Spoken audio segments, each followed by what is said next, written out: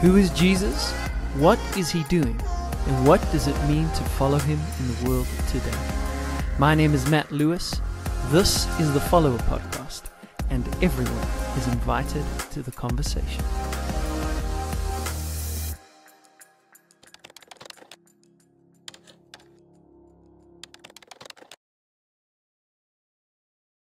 Welcome to mountain number 6. This is the mountain that I've called Less. And really what it's about is about choosing humility at the mountain of pride. The story happens in Taplejung, this village. We've been up in the mountains of the Himalayas for a while now. And we've been doing ministry of like teaching in churches and working with leaders and different pastoral care things. And it's been really, really great. And I guess all of this stuff has really been within my skill set, in my toolbox of stuff that I've been doing in different ways for quite a long time. And then there's this day where our leaders pull us aside and tell us we're going to be going to a school in the area. And we're going to be working with students in the school. So I'm thinking, yeah, that's great. I'll take the teenagers, give me some 18-year-olds, give me some 17-year-olds. We can sit down, we can talk about the deep things of life, get all philosophical with one another. And then they tell me that actually our work's going to be primarily with really, really young people. But I'm talking like really young people. so small children, and then up until, I don't know, maybe like the top end of that was maybe like 10, 11, 12, with a scattering of teenagers in there. And I got to be honest, the first time I heard that, I thought to myself, seriously? There was a part of me that was kind of like, oh man, I'm really not looking forward to this.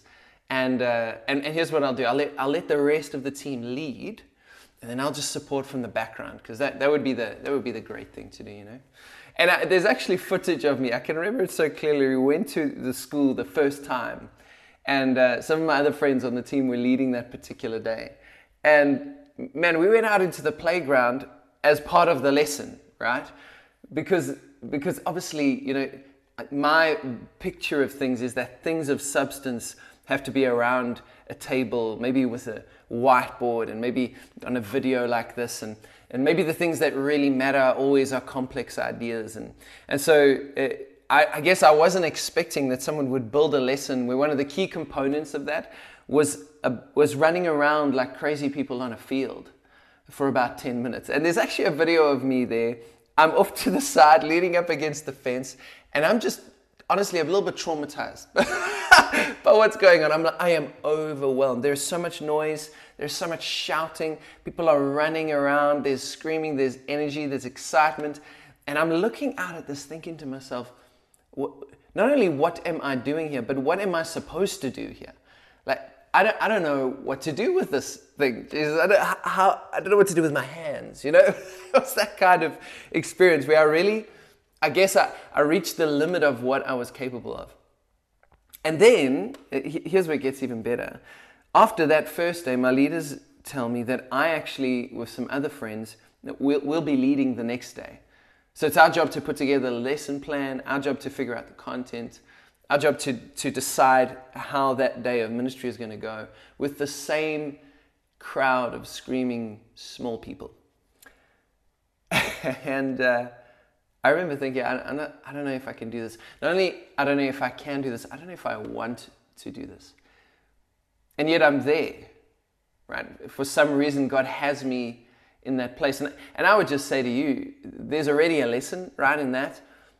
Sometimes you find yourself in the midst of things that you would actually rather not be doing, rather not be a part of, not sure that you can do those things. But God's not sleeping on the job of your life, right? And He's not surprised by the places where you are. And sometimes some of the deepest things He wants to do in you are in the places you would least like to be. And so we have a choice. We can either resist what God is trying to do in our lives through these uncomfortable environments, or we can just yield to them and ask ourselves the question, not so much, why is this happening to me? But God, what are you doing in the moment? See, I could have been preoccupied with God. Why do you have me in a school with this crowd of young people, and I don't have the skill for it, or the passion for it, or the desire for it. And I could have got all grumpy, and I could have got all self-righteous in that place, and I could have put my foot down and said, no, I didn't sign up for this. I didn't come across a nation to come and run around on a field with a bunch of small people. Or I could have asked the question, which is ultimately what ended up happening, God, you have me here. Why? Somehow in your wisdom, I'm here in the school with these young people. So God, what do you want to do here? What is it that you're trying to teach me? Not God, why is this happening? Why is this happening? Get me out of here. Or more, what are you trying to teach me in the midst of it? What lessons buried in the midst of this experience? And so, by the grace of God, I adopt that heart posture. And I remember I pulled aside for a little while, and I went in and sat by myself and really had a conversation with the Lord. And I thought to myself, okay, God, I'm going to have to put together a whole day of teaching tomorrow for this group of people that I'm not really that passionate about. And if I'm going to do it and do it well, Lord, you need to change something in my heart.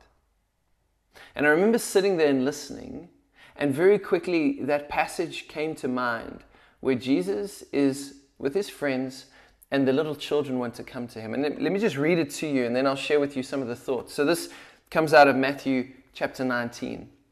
It says this, Then they brought little children to Jesus, so that he would lay his hands on them, bless them, and pray for them. But the disciples scolded those who brought the children, saying, Don't bother him with this now. Jesus overheard them and said, I want little children to come to me, so never interfere with them when they want to come. For heaven's kingdom realm is composed of beloved ones like these. Listen to this truth. No one will enter the kingdom realm of heaven unless he becomes like one of these. Then he laid his hands on each of them and went away. And as that passage came into my mind, and as I started to, really sit and just hold it in front of myself, a few things started to pop up. Number one, notice the context of the place. Notice what's happening around Jesus. There's a crowd of people, right? Notice that there are other people bringing children to Jesus. So something in Jesus makes those who are watching him think to themselves, he would be a safe place for the little ones. He should bless them. He should pray for them. In that culture, there would have been something about the rabbi blessing, the elder person blessing over the children. You know, even with our friends that we stayed with in Bertamo, they had this beautiful tradition of every night when the young children would go to bed in the home, they would come up to our friend who was the head of the home, and he would give them a blessing, a blessing, a blessing. Each one of them would receive a blessing before they went to bed. And so it's that kind of picture that these people are bringing the children to Jesus. Because there's something about Jesus that makes him a safe place for little ones. And yet, notice who resists that idea. It's not the people who are opposed to Jesus, it's the closest friends of Jesus. It's those people who've been following Jesus for a long time, those people who are in his inner circle, the disciples. And what is it that they say? Don't bother him with this now. As in, maybe this matters, but this matters later. Why? Because right now, he's busy with more important things. And so don't bother him with these little children because he's got other things to do. And I thought to myself, in that story, I'm them. I'm the disciples, right? Jesus, don't bother me with the school ministry now. We have more important things to do. Jesus, we didn't fly across the world to come to this country to run around with small kids on a field for a week. There's more important things to do here. And I just thought, isn't that often what happens in ministry? And ironically, isn't that often the posture of heart that people who are followers of Jesus take? Yeah? Somehow we think that Jesus is concerned with the important things. And as a result, we miss the kingdom, because what does Jesus say? No, bring the children to me. I always want the children to come. In fact, this whole thing, let me turn this into a lesson right now for you. Unless your heart is like the heart of these little ones, you probably won't see the kingdom realm of the reality of God. And I think that challenges me because I don't think in this moment Jesus is calling us to be childish. I think he's calling us to be childlike. And I guess the question is, what's the difference there? Well, the difference maybe is that the children don't think much of themselves. Not because they think less of themselves, but because in the great words of C.S. Lewis, they think of themselves less. The gaze of a child is outward. Their eyes are lifted to the world around them, things that are happening all over the place. They are fascinated by the trees and the leaves and the bugs and the birds and the rivers and the rocks, right? Their hearts are here. They're seeing the wonder. And maybe they have eyes to see Jesus in a way that we don't have eyes to see Jesus. It's interesting in the writings of C.S. Lewis when he talks about Narnia and he explains this world and how only children can experience Narnia. How somehow when we become adults, we lose the capacity to join Aslan in the world of Narnia. And I just think there's something in that. And so I was challenged deeply by this idea that Jesus is not calling me to be childish, but he's calling me to be childlike. And not to enter into this day of serving these kids begrudgingly and as if I'm kind of doing them some kind of favor, but to recognize actually that this is an opportunity for me to enter into the kingdom realm in a new way. And that maybe my years of ministry have built up in me a kind of resilience to the reality of God, which is composed of my assumptions that the only things that really matter are those things of adult concern. And how sometimes in ministry land, children's ministry can be the sum total of babysitting, right? Look after the kids. Let them not make a noise while we get on with the important stuff of loving Jesus over here with the adults. Man, and I think I believe that. I think I believe that somehow the depths of God and this idea of salvation and knowing Jesus was somehow linked to our intellectual ability to comprehend that rather than our innocence to enter into it. And so I think in this moment there was this invitation from God to say, Matt, if you'll trust me with this, if you'll step into this, even though you don't feel like it, even though you might not desire it, but if you'll step in, I'm going to meet you there and I'm going to show you something new about myself. And then I remember saying yes to that, but not without a prayer. And my prayer was simply this: Lord, I don't feel this right now. Honestly, I don't desire this right now. But if you're calling me to do this, I'll do this. Because I want to love the children. I don't want to be the disciples in the story, chasing them away because we're busy with more important things. I want the kingdom reality. I want what you have for me. So if you're calling me to this, Jesus, I'll go. But God, you've got to give me a heart.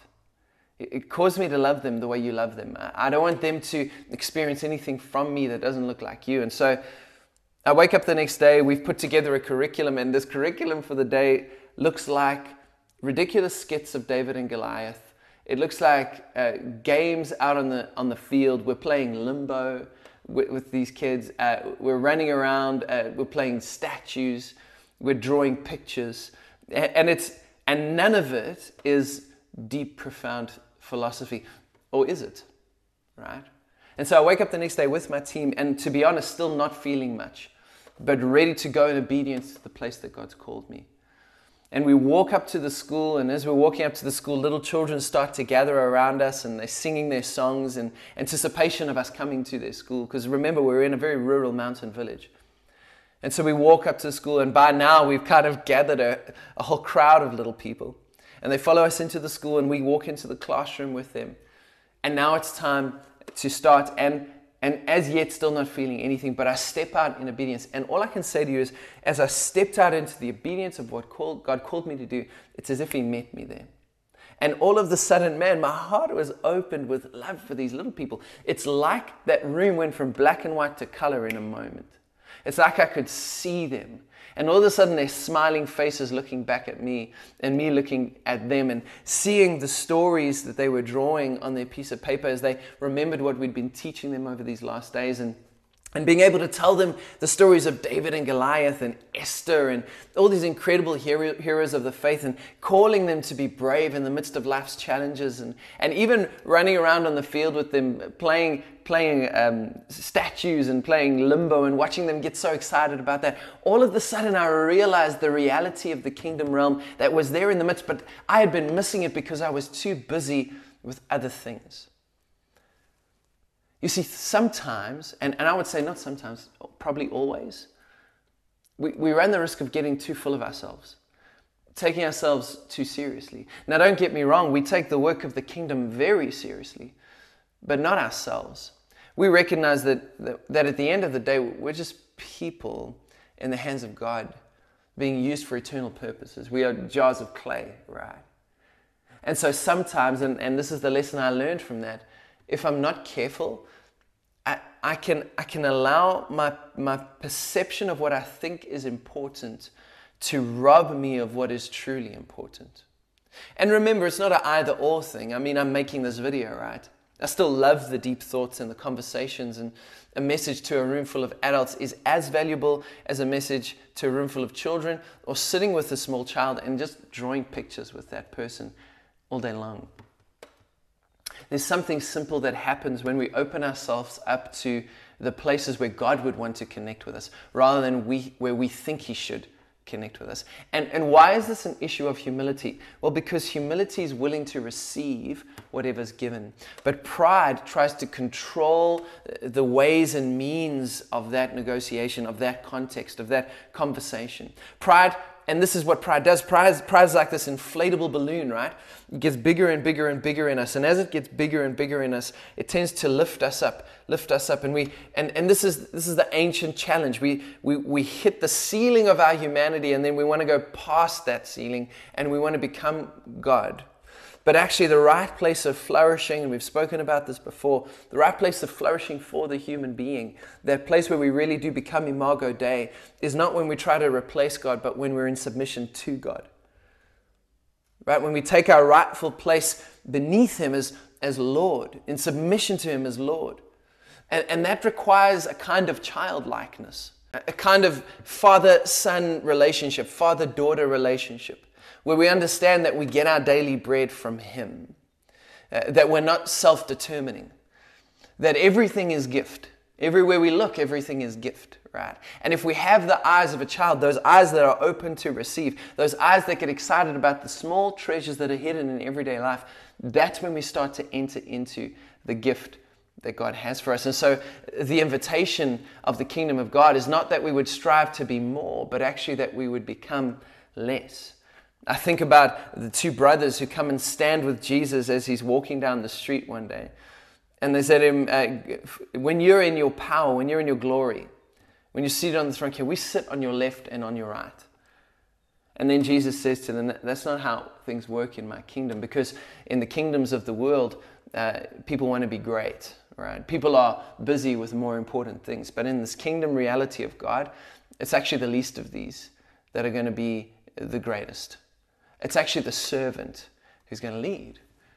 Right? And then there's this conversation where He's washing the feet of His disciples in this incredible act of stripping down, of becoming less, of humility. And then He says, no servant is greater than his master. And if I've done this for you, do this also for one another.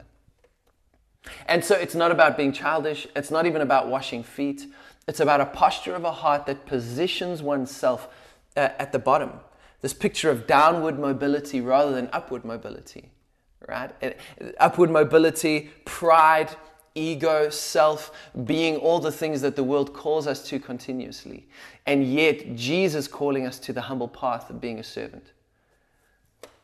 And I think I learned that lesson to a greater degree that day.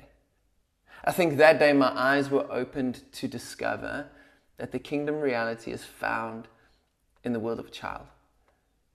In that simple world that whose eyes are open, whose hearts are open to receive the gifts that God has for them every single day. And so the question then for you and the question for me as we face this mountain of pride every single day would be, where is God inviting you to get low? Right?